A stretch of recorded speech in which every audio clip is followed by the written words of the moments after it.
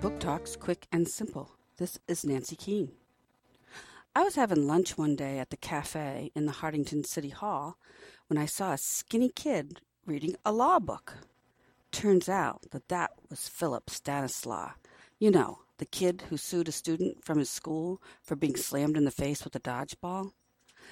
Philip has had a different kind of life. He comes from a circus family. His father is Leo Laugh-A-Lot, and his mother is Matilda the Fat Lady. Well, I don't have to tell you that to Philip, dodgeball is no laughing matter. It takes one courageous kid to take on the unofficial dodgeball capital of the world.